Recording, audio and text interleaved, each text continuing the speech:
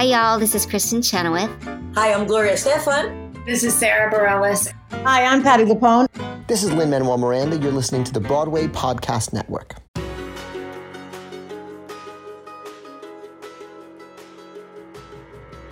Hello and welcome to episode 11 of the Theater Podcast. It is 2019. Happy New Year, everyone. Happy New Year, Jillian. Happy New Year. This episode here is with Ani DiFranco, and you might be thinking to yourself that it's a little unusual for a theater-focused podcast to interview somebody like Ani DiFranco, but she has a bit of a crossover that, of course, we're going to get into in the episode. Well, if we back up real quick, for those who don't know who Ani DiFranco is, because you are a theater person, you should know. So Ani is a folk singer and activist who's been around for, 20 years now? Mm-hmm. No, longer than that, yeah. Yeah, and she is definitely very much a voice of a generation. She was one of the original feminist folk singers, and she's a brilliant songwriter and just wonderful person. Mm-hmm. And a lover of all things theater and Broadway and performing in general. And we do get into this in the episode, but she indirectly had her hands in getting Hadestown to Broadway. Mm-hmm. She helped with the original concept album. Mm-hmm.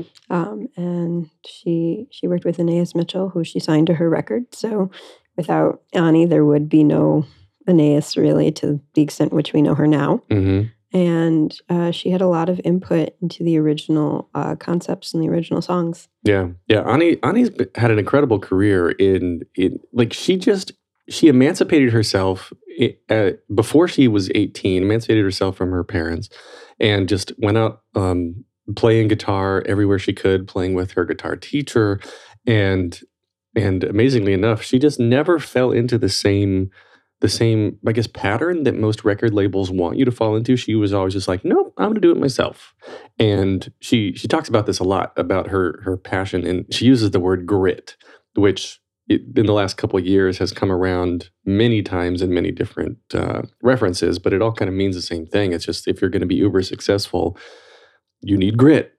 Or a hell of a lot of luck, or a good combination of the two. But she's a self-made woman, self-made person, and always has done what she's wanted to do, stood up for what she believes in, supports those people who follow her.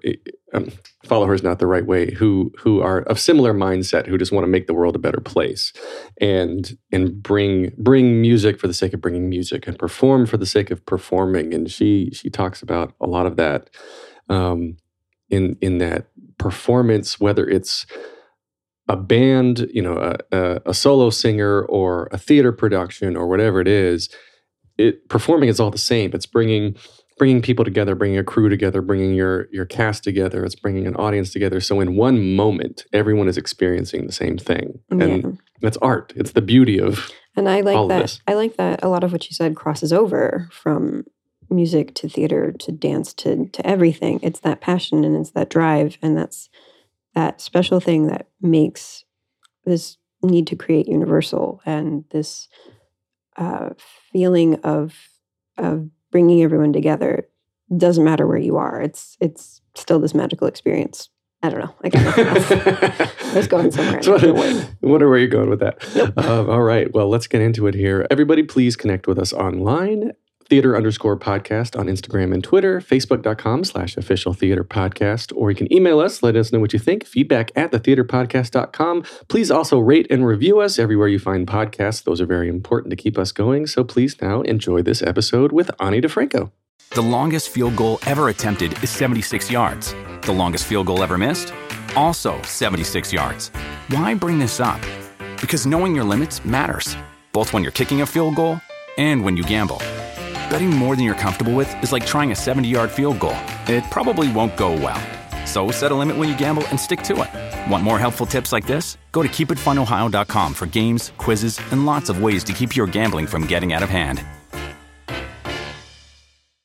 Here you go. 1, 2, 3. Welcome to the Theater Podcast, intimate personal conversations with theater's biggest talents. I'm your host, Alan Seals.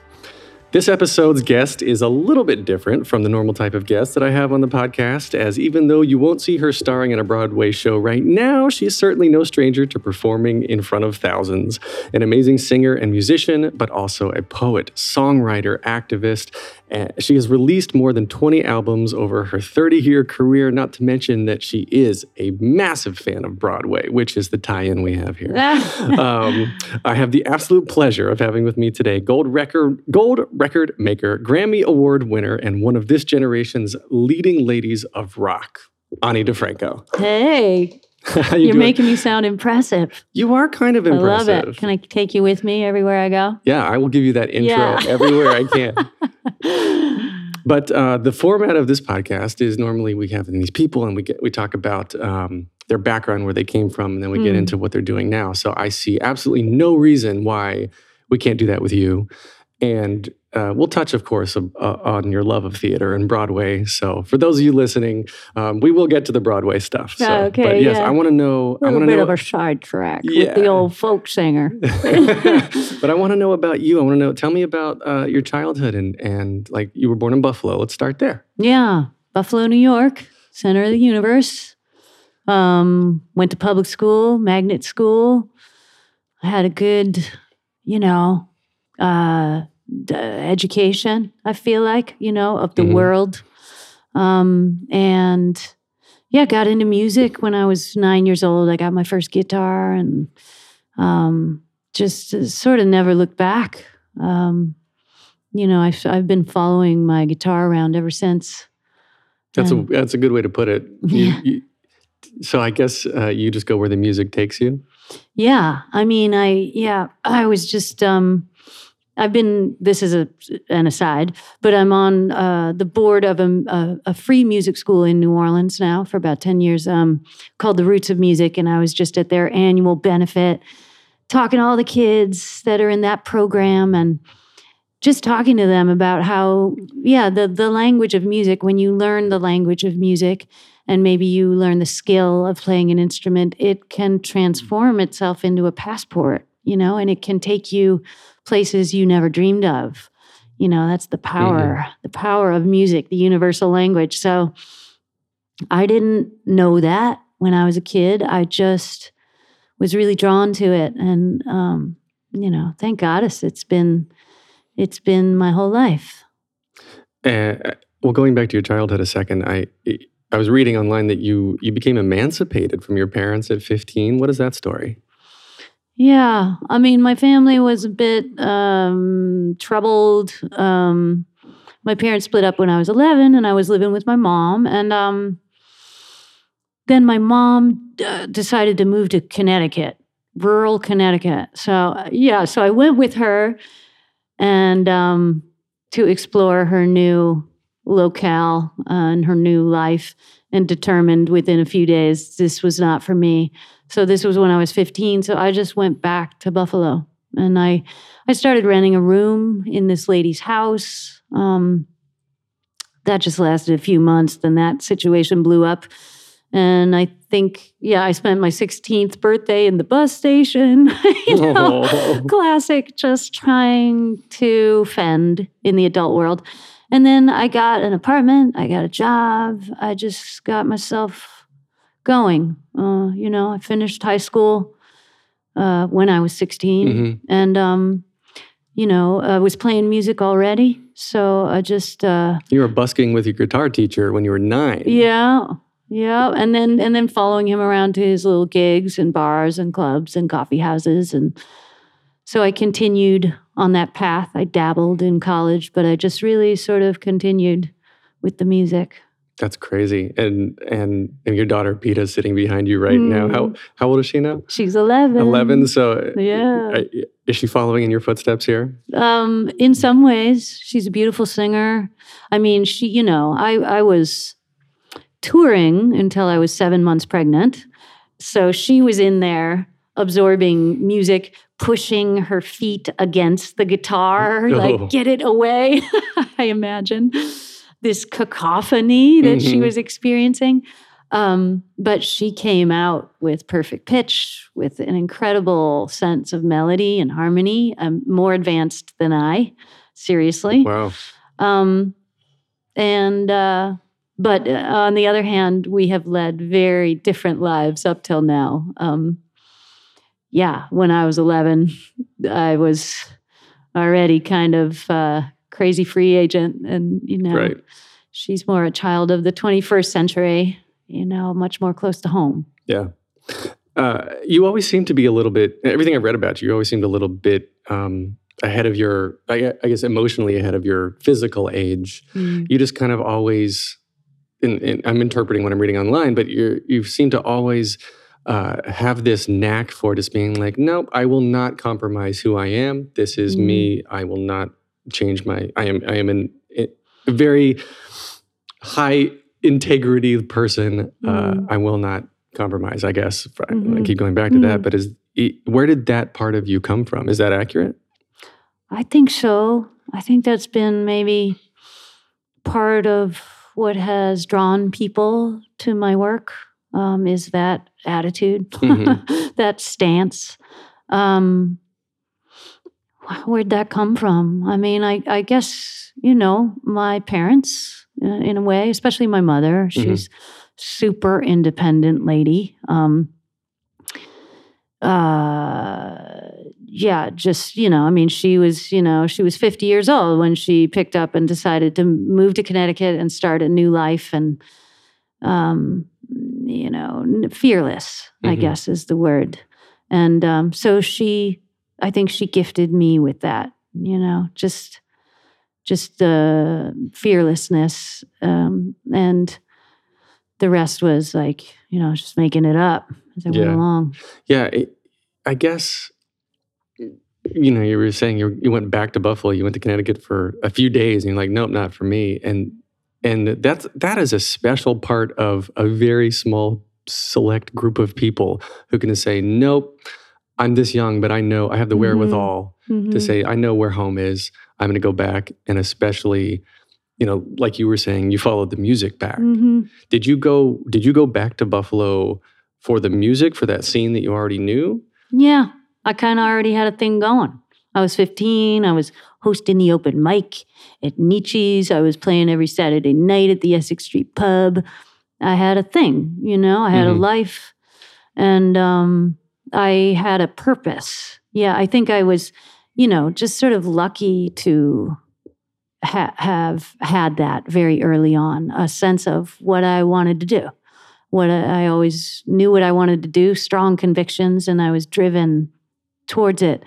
I've always had a hard time discerning people who are like, oh, I don't know. But I mean, that's also a very human condition too, and probably a beautiful one full of possibilities, to just keep yourself open to whatever path for much longer. But for me, it was always like, I want to do this. I just don't know why, but I just know I do.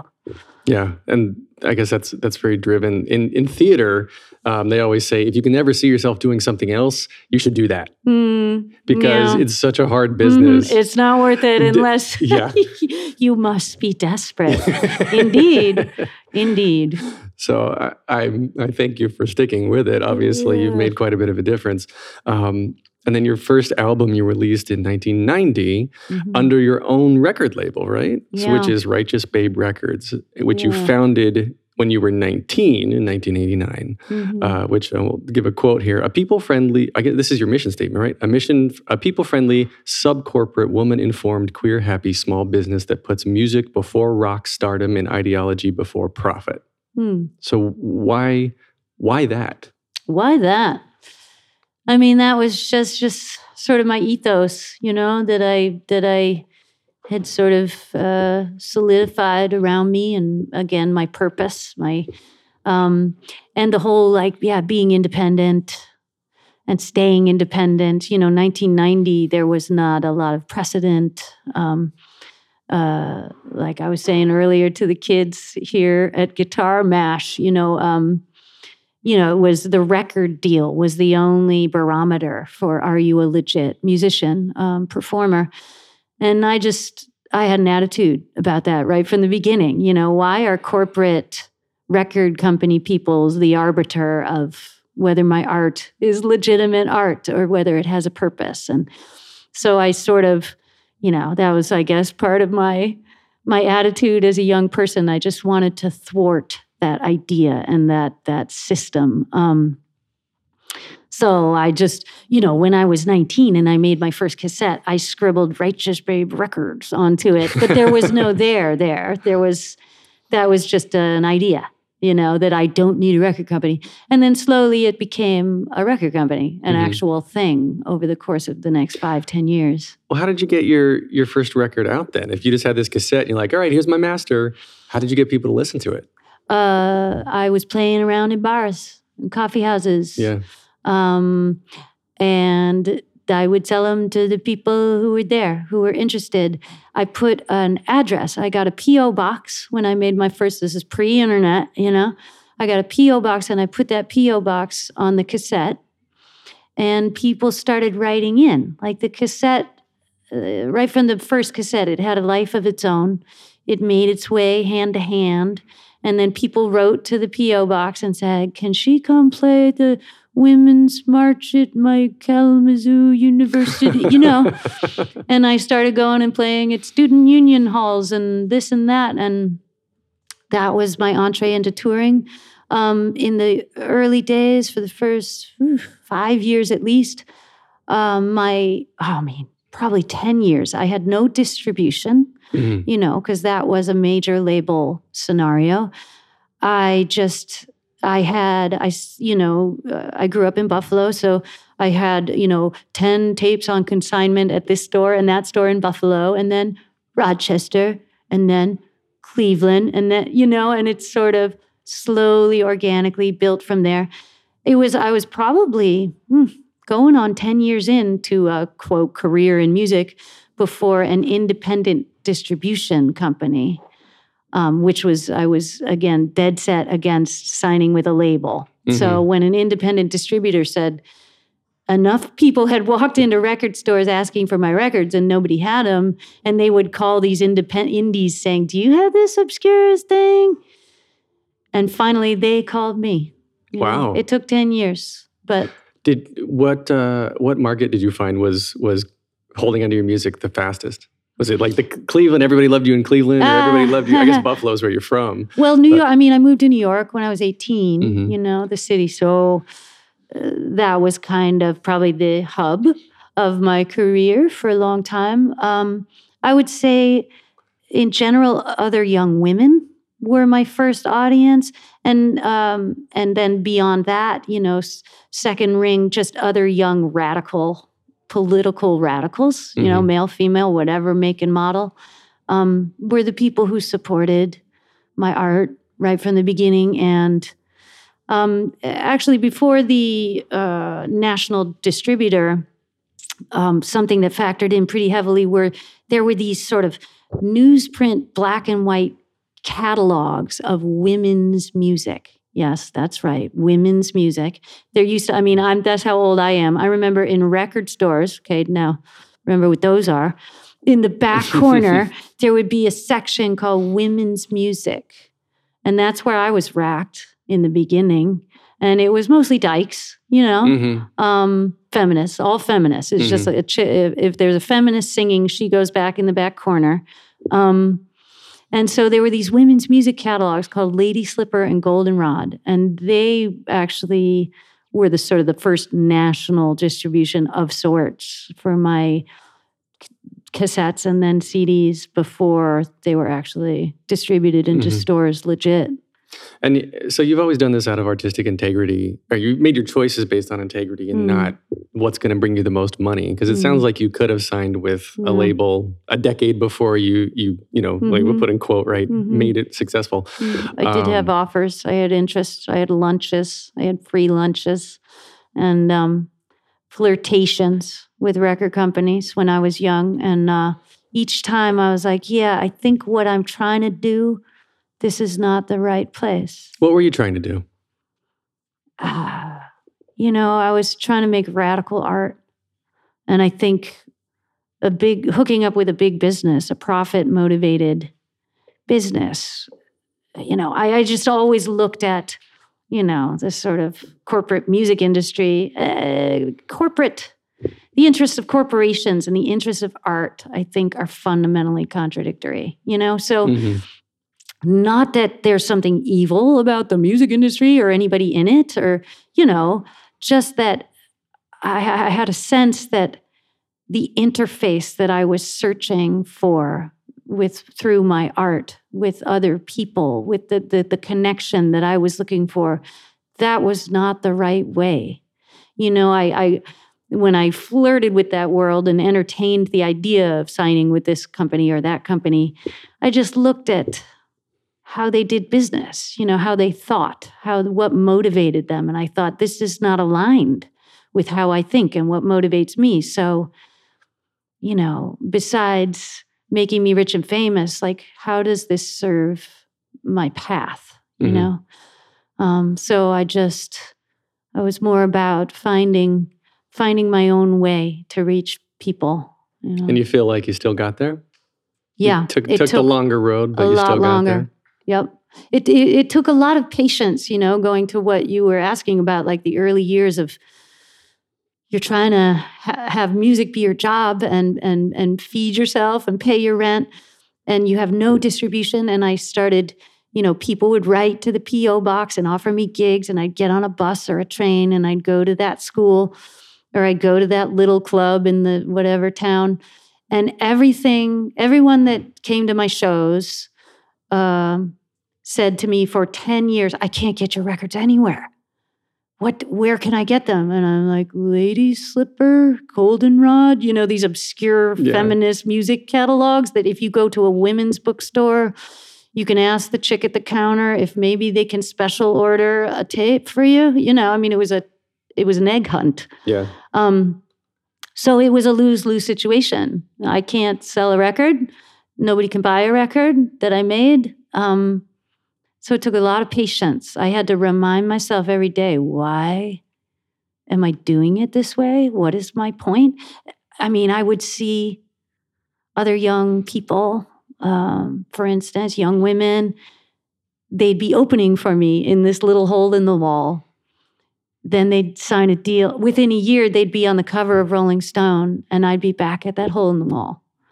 And I did that for 10 years, and I saw all these people whiz past me, on the industry track. Mm-hmm. And it was hard. But I'm so happy in the end, people look at me with jealousy now. Look at how strong and sort of stable your audience is, because it was built sort of slowly and organically. It's kind of a different foundation than I never had a hit song. I never had a hit video or something on the radio. So that kind of lightning fast stardom can also burn out as quickly. But for me, because it was such a long, slow building process, it's a very sturdy house. You've got lifetime fans now. Well, I hope. Yeah. I don't know. So far, so good. And your label, I feel like, I was reading up on that, and that's grown organically too. One of the things I was reading through the FAQs, and I found it very respectful or admirable, I guess, that you're like, can I just send you the demo? You're like, yeah, of course you can send us your demo, but we're not going to choose you based on your demo. Like, you got to go out there and hustle. Like, I'm paraphrasing, but you got to play your gigs. You got to build a name, and then we got to hear from you in addition to your demo. You got to work your butt off too, just like you did. And, I respect that you're looking for artists and bands coming up with as much grit. We'll use that word, right? As right. At what you had. And willingness to leave their house and go everywhere and play for everyone and talk to everyone and have every experience of performing, of being on stage. And, I think, that is the essence. Maybe that's a good tie-in for what your podcast is really about, because performing, that's the natural state of music. Music is not a commodity that comes in a plastic box or ones and zeros. It's a human interaction. Yeah. Performance in time and place, that's the natural state of music. It's a social act, and so I think, my deepest love and the people that I relate to and connect to are people who are performance based, you know? Yeah, you feel it. Like you literally, I mean, you emotionally feel it. You can physically feel it. And that's why I agree. And when you go to these concerts and everyone's jumping up and down and like the bass, you have tens of people or hundreds or thousands, no matter how, or depending on how big your venue is, that are all for that moment in perfect, they're in sync. Yeah. They're all together. They're all experiencing the same thing together. Yeah. And that's the healing yeah. moment of music. It's like connecting yourself to somebody else in a moment. That's really the empowering. And it brings thing. everyone together regardless of differences, which is so much of what you stand for. And I mean, that's you mentioned it earlier that we're here in City Winery. It's the 7th annual Urban Campfire. So it's unique and immersive musical experience where artists break down the wall between stage and the house and invite the audience to play and sing with them. When I was coming in, everybody like was wearing the guitar on their back. Hundreds of guitars down there. And so this year's theme, I'm giving them a free plug here. I love it. This year's theme is Songs for Change, which focuses on the power of music to generate awareness and bring people together. So it's perfect. Yeah. But then we obviously know you're not one to sell out or take a gig just because it's offered to you. So what spoke to you about this one? Why are you here today? To just have the experience of, well, first of all, singing together. Group singing, very healing, that's like, just ask Pete Seeger. That's the ultimate, it's not even performers and people gawking at them in a moment, sharing a moment. It's everybody's making the music together. That's probably the most inherent state of music. And so this is an experience where not only are people singing along, but they're playing along. And it just seemed too unique. Who could pass that up? Yeah. Do a gig where everybody brings a guitar and plays with you. You should try that for one of your next concerts. I mean, we'll see how it goes down there. You should have like the VIP section on the left and then the guitar playing section on the right. And you could hand off the chorus to all your songs to the guitar playing section. That'd be great. I want to go back to your label for a second and talk about one particular artist that you've discovered, Anais Mitchell, right? Composer of Hadestown, which is currently playing in London, coming to Broadway, so theater show. Yeah. How did you find Anais? I saw her play in a little bar in Buffalo, and I was like, "Ooh, yeah, she has a thing. She has a thing." And whenever I see a performer that I dig, that's just out there on the periphery doing their thing, once I had established my audience, I'm like, you want to come open for me, share the stage, just an excuse to hang out with people and enjoy their music. And so I brought her out on the road with me. And then that sort of developed into, I released a few of her records on Righteous Babe. She was searching for a outlet for her work. And then she came up with this Hadestown project and contacted me early on. I mean, I think she was on my label at the time.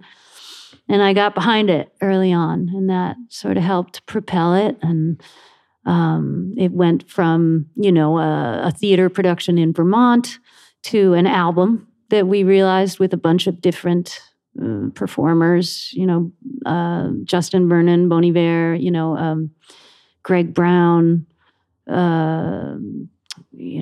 who else is on that record? Me and Anais and all kinds of singers I'm forgetting. And then she just kept, talk about a young person with conviction and staying power. She's been working on this Hadestown show for a decade. Wow. Now she's still developing it. I think it's probably in its final stages now that it's going to be on stage in London and headed for Broadway. But yeah, as somebody who's been going to Broadway shows lately, thanks to my daughter and her love of musical theater, even on Broadway, even at the top, even at the height of musical theater, a show that's all amazing songs that each one of them, like a Hamilton. That's rare. That is rare. I think Hadestown is going to blow people away. Yeah. Because the level of the songwriting and the music is as high as it can be. And are you producing it? You're behind it that way? These days, no. No? It's out of my hands. Yeah. I mean, I don't know if I'll be roped back in at some point, but yeah, Anais is just going for it. You know, they had their East Village stint a few years ago, and she keeps developing it. And, she's got a lot of people on board now, so bless her. So have you ever thought about getting into the producing side, the theater world like that? I mean, I have been asked a few different things, like this Hadestown project. I was involved in that along the way. And definitely lately I have been thinking about that idea of, because I've written hundreds of songs and just made a lot of my own damn records, new writing challenges. I mean, something I did the last few years was write a book, that's coming out. And so that was different writing challenge. But yeah, recently the idea of writing a show that's not Ani D's songs about her life, but creating a context to compose music in and a storyline and writing around that could be an intriguing new sort of area to venture into. That's what I was kind of getting at. I was like, when are we going to see the Ani DiFranco musical? Yeah, right. And we've got the Cher show coming out, and then there's like jukebox musicals galore. Yeah. I think your life would make a pretty good musical at this point. Yeah. Well, people have brought that idea to me. I don't know about a musical based on me, but I'd love to, try writing not about me. Do you normally, I guess that's a good segue there. Your songwriting, is that normally about about you on the inside, or do you just write about things? Do you ever write about things that are completely just made up? Well, yes, exactly. It's what it is. It's both all the time. I try to write about what I know, so often that's what I experienced and what I saw and what I felt about it. But sometimes it's what the guy next to me experienced, or, there's a lot in everybody's life that is not exactly and only them and exactly what happened. So as a writer, I take all kinds of license. I make all kinds of shit up, but I try to keep it close to home, not speak for something or somebody so far outside of myself that I'm being presumptuous, But yeah, I would love to, I've been on the planet long enough now that I think I can, imagine and use the sort of writing skills that I've garnered along the way to apply them to a different kind of project, so that could be kind of fun. Well, I will go see it. I think there's a lot of people. Yes. 2 hands clapping. Yeah, just be me out in the Counting audience. on you, man.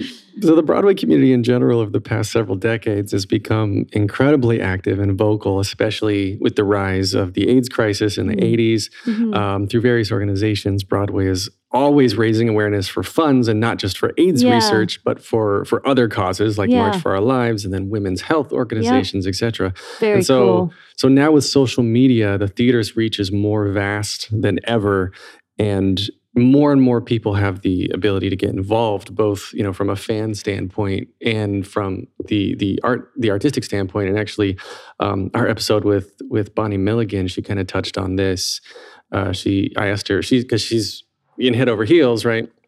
Which is representation of plus size women and transgender and LGBTQ, and it's the spectrum. It's an amazing show. Go see it if you haven't. And she said that with a platform like this now, people are looking to her for all sorts of reasons, and for her, she feels like she's been given a gift that she is just wasting if she's not using it to speak truth, to speak, to try to make people better. Is that why you got into the activism and the feminist movements and all that? What put you there? Well, I guess I started there, really. It's not like, oh, look, I have an audience and a platform. Let me use it. That was just always my bag, is sort of talking about these social dynamics. I mean, first observing them and experiencing them, and then trying to address it in song, in my art. All of these sort of power plays amongst people. That fascinates me, So I guess I always sort of looked at the world with a political lens, and it was sort of fundamental to my art. But yeah, people have asked me a lot along the way, do you feel a responsibility because you have a platform, blah, blah, blah. And I think, my answer has always been, it's not a responsibility. We all have that responsibility. If you're whatever you do, you have the equal responsibility to stand in your truth, to represent it, to respond to what's happening around you when it's not good, when it is good, support the good stuff and the good folks doing it, and push back, with all the bad stuff. And so, to me, it's like, no, I don't have any more responsibility than you do. To be real and to try and make the world I want to live in. But I have an opportunity, it really, it's like, yeah, why, it is a gift. I think that's a good word, it's, we all share the responsibility, but some of us have the gift of having our voice be heard more widely. And so that's an opportunity. And, it can also become a burden for the people who go there. It's like once you do step out on a limb, then you experience all kinds of ramifications for that. A lot of support, a lot of people going, oh, thank goddess, thank you, and you've helped me so much. And exactly that's what I feel and experience too. But you get a lot of pushback, you get a lot of resistance. And not only that, but like on the flip side, you get a lot of expectation and pressure. Then suddenly you become known for representing something, some quote cause, some marginalized voice or experience. And then there comes an expectation, a pressure. And then you find out that pressure looks different coming from each individual. And to satisfy this person's idea of who you should be and what you should be doing would mean disappointing the person next to them. And the person, there's a lot of, I guess it's just being a public person, being a performer. There's a lot of people to answer to. And the more you say, the more there is to answer to, So but it's so worth it because all of those moments of affirmation, where somebody comes up to you crying and trembling and says, you saved their life, or that makes it all worth it, every moment.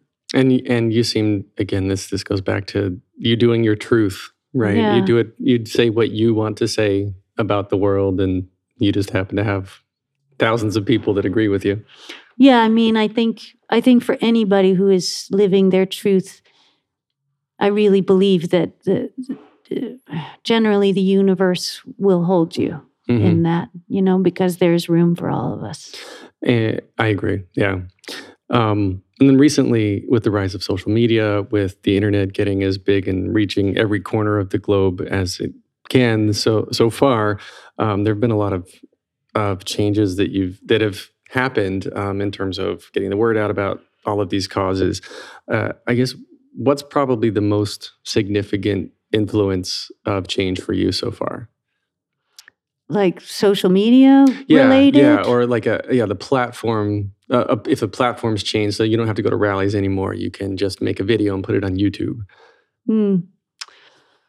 Yeah, I've been resisting the change of, organic beings operating in time and space to life on a screen, and activism on a screen, and art on a screen, and human interaction on a screen. I'm kind of old school. Mm-hmm. So I'm pretty now based. And so I think that it's changed less for me just because I've been really intentional about that. But I don't really know how the young people of today and the people of the future will strike that balance. I'm as unsure of anybody else as what does clicktivism mean? What does it do? You know, I have this sense that most of the real change that occurs happens when we leave our houses, you know, and we go and experience each other and we make a real new relationship happen. You know, I think that that's how we empower ourselves is by connecting ourselves to other people. And then you're not alone anymore. Then you're not a voice in the wilderness. You're a part of something bigger and stronger. And therefore you are bigger and stronger. And I think that can't necessarily be done or exclusively be done on a screen. Yeah, and the social media, you know, it's interesting having been a performer before the advent of the internet, even really, let alone social media and the sort of high velocity conversation of that. I feel like it's a bit constricting having been in the world as a performer before. And now every moment that you spend in public lives forever on YouTube.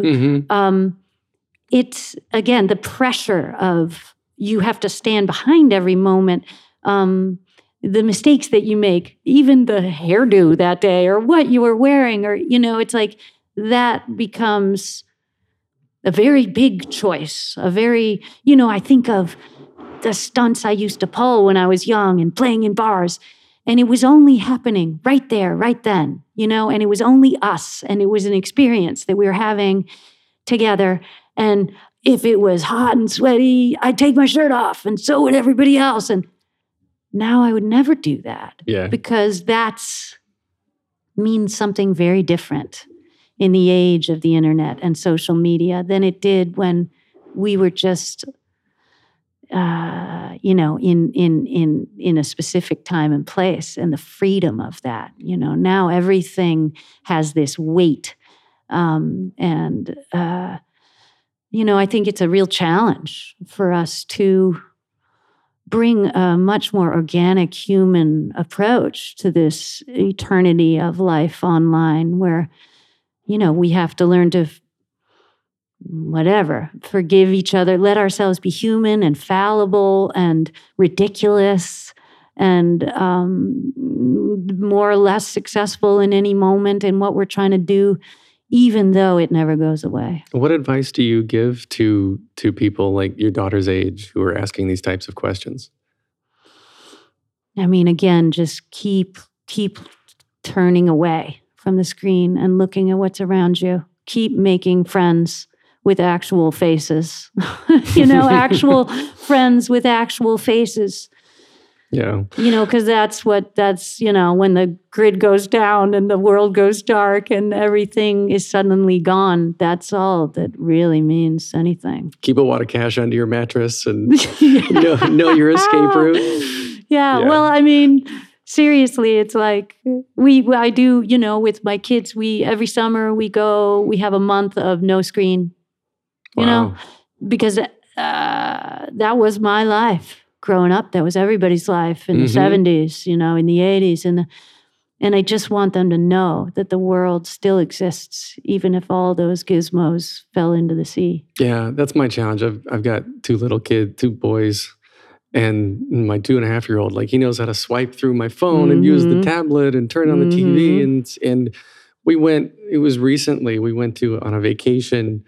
And it was a TV in a hotel room, and it's not on demand. We didn't have Netflix there, so they're like, "What is that, Daddy?" And I said, "That's a commercial." Yeah, I know. It's outrage. Outrage! No, I want Bolt back now. Now. And so, like, That's one of my big concerns is just, this on-demand generation now worries me so much that they're just going to take everything for granted and then not know how to just survive as people. You know what I mean? Like to look up and to make eye contact and to, whatever. I mean, in general, or in a word, traveling. Like you were just talking, of course, maybe you're going to show up somewhere in a hotel room with a TV and check it out, but really just going out into the world, traveling, especially beyond the realm of the TVs and the gizmos. That's incredibly fortifying, I think, for us humans. Mm-hmm. I'm going to change gears a little bit here. With everything that's swirling around with our current presidential administration, do you feel like overwhelmed or energized when it comes to taking more of a political stand on certain issues? Well, I mean, it's overwhelming, of course, how far we've slid. I'm not surprised at all. I'm not shocked at all. I feel like this is absolutely what I saw coming, what many people saw coming. And so here we are. As hard as it is, I try to take inspiration and look at, what is happening from the top down as the shadow side of what is really happening from the ground up. Mm-hmm. And I do in my heart believe that what we're experiencing in this time and place, in this culture, is an awakening. And that it's the pushback, it's the resistance of the good old boys, of the people who have had all the power for all of human history, to having to share it. So, it's an incredibly painful thing to watch. It's an incredibly destructive thing, this pushback in a lot of people's lives. But I hope that the lasting result of this political era will be a great and positive change for those of us that survive. Yeah. Everything all seems to be culminating at once. And I think the administration sort of ripped a Band-Aid off of what was already there and people just didn't want to talk about. So, just like some good therapy, right? Once you talk about it, you can deal with it. So I really hope, I agree with you that I think this is unfortunately sort of a necessity to get us where we need to go. Right. But so I feel the same way as you. I'm kind of overwhelmed, but a little bit excited to move past it and see what we're going to become. I mean, you can look at the last, the midterms elections and how many women are now holding public office as compared to the day before, November 6th. And it's very hopeful. Yeah, I agree. So we'll wrap up here soon, but I want to touch on something that you actually mentioned early on, that you have a book. Yeah. A book coming out on May 7th, Don't hate me. 2019. There's a lot of damn words in that book. Well, books are supposed to have words. Hate to break it to you. I know. Talk about standing behind something forevermore. Well, you've done several poetry books, but now this is a memoir called No Walls and the Recurring Dream. What is this? What is it focusing on? Mostly it's sort of a coming of age story. I mean, I sort of went from childhood to about 2001, 9/11, to be specific, where I was in New York at the time. And so, it's sort of just about the making of The Righteous Babe, not the remake, Right. That's still happening. Yeah. So what do you hope, when people reading it, what do you hope they take away from it? Well, I try not to calculate that or even worry about that too much. I mean, I tried to just be in the moment, in the challenge, in the process of writing complete sentences, and count or hope that somehow this book will do the work that the songs have done, which I never calculated, just like be in my skin, write my truth the way I feel it in the moment, and hope that that's of use to somebody. And the songs have done good work, and I guess, been inspiring to others to become themselves. I've often felt that, what I'm saying and doing in my songs is not check me out, do as I do, I have all the answers from on high. It's more check me out, I'm just doing me and getting away with it, And I love my favorite, thing that people come and say to my face is, because I went and XYZ, I went and did my own crazy thing and invented my wheel, and that's, so, I hope that the book does that similar kind of work in the world, but whatever it's not up to me. Yeah. So I assume in the book too, you'll touch on Babeville, which is another plug I want to give you the opportunity here to touch on. So what is Babeville? Well, Babeville is a venue I opened up in Buffalo, New York. It doesn't factor into the book because that's post 2001. But yeah, it was like, it's an old 1780s or 1870s, cathedrals in downtown Buffalo, which was going to be demolished because Buffalo is a poor city, sort of an evacuated city center. A lot of beautiful old buildings and infrastructure that have fallen by the way of economic devastation.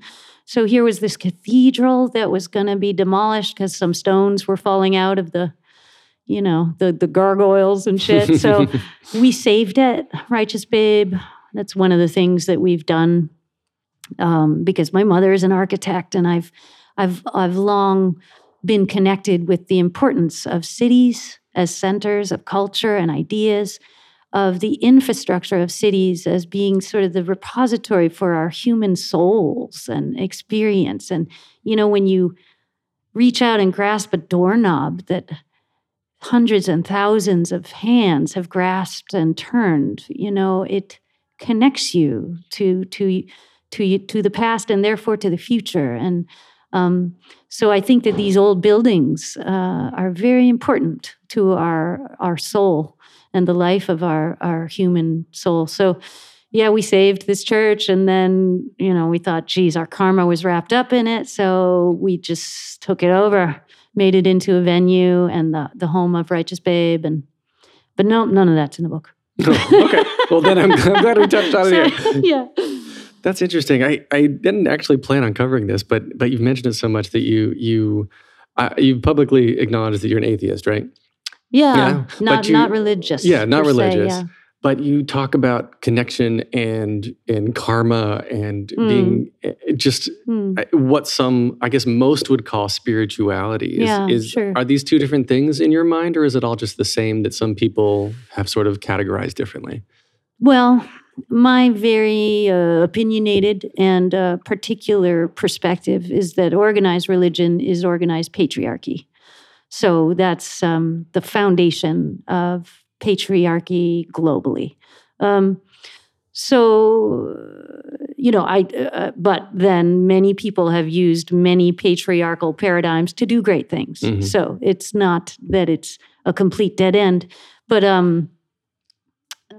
for me, the idea of God as he, or once you start there, it's like, okay, so there's a particular person telling this story, and just that flip of the script of the man as the creator just seems like, really, really. Right. So, okay, I have this song called "Alrighty" on my last record, where I just talk about, next time I see a man give birth, I'll picture the creator as a dude with a beard, sure.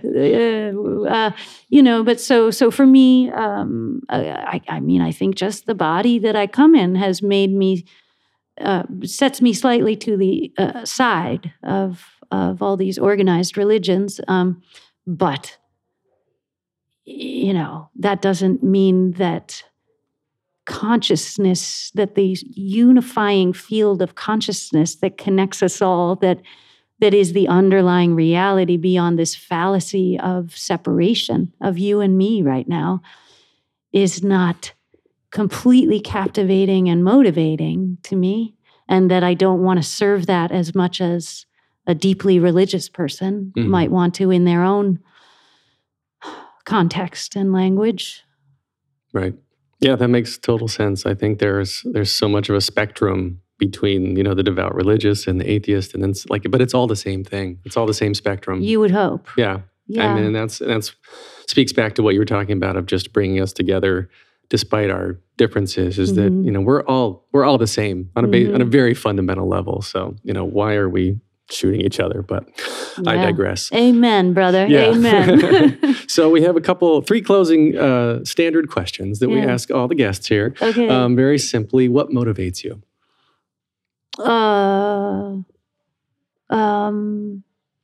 Just the feeling of solace and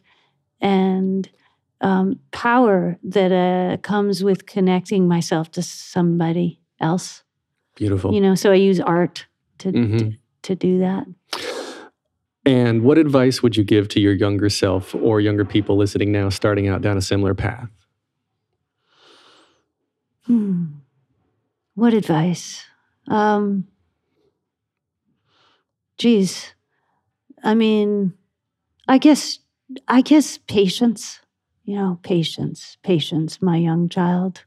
I mean, I think I had a good dose of it, to sort of go the long road, but yet not. So many interviews along the way where the guy across the table was looking at me sideways going, basically justify yourself, right. And I had my hackles up and I was battling everyone. And it's like, why? Just accept that there is a world of resistance. Enjoy it. Enjoy the process of killing people with kindness and insisting on your humanity until they can't deny it any longer. Wonderful. And this last question for the standard Broadway guest, I would restrict to a Broadway show, but for you, what you can either be Broadway show or performance of any kind. But if you could only see one show for the rest of your life, but you can see it as many times as you want, what would you see? Well, Hamilton. I mean, I feel like it's already happened because my daughter got so into the soundtrack that I listened to it every day for years. I know every song by heart. And the amazing thing that I know from experience is it doesn't get old. That's the level of writing going on in that music. So, having already been there for the rest of my life on a desert island with the Hamilton soundtrack, it's pretty good times. Or just marooned with Lin-Manuel and he just recites the whole show for you. That would do fine. I just love him already. Well, so you most certainly don't do media engagements that you don't want to do. So sincerely, thank you for giving me this interview today. It means a lot. Sincere pleasure. Thank you. And for everybody listening, you can find Ani online, either righteousbabe.com and AnnieDeFranco.com, Facebook.com/RBR Records, on Twitter @righteous_babes, and @Ani DeFranco, on Instagram, Righteous Babe and Ani DeFranco, and on YouTube youtube.com/RighteousBabeRex, RECS. And of course, you can find more of me at theater_podcast on Instagram and Twitter, facebook.com/officialtheaterpodcast. You can listen and subscribe via thetheaterpodcast.com. Everywhere you find your podcast, please give an honest review. I want to read them. This is produced by Jillian Hockman. And of course, a big thank you to our friends Jukebox the Ghost for the lovely intro and outro music that you are hearing underneath you being played right now. Everybody have a lovely day. Ani, thank you so much for this. Again, it's been wonderful. Thank you. Take a deep breath, make the world a little colorful. Hey, it's Leslie Odom Jr. here on the Broadway Podcast Network to tell you about the Rise Theater Directory, a program of Maestro Music. Rise is a national online resource designed to connect and empower backstage and administrative and creative theater professionals from underrepresented backgrounds. If you work or aspire to work in the theater community, this can help you find your next project. And if you hire theater professionals, search the Rise Theater Directory to find your next team. Create your profile now and get more information by visiting risetheater.org. That's theater with an RERISETHEATRE.org, because only together we rise.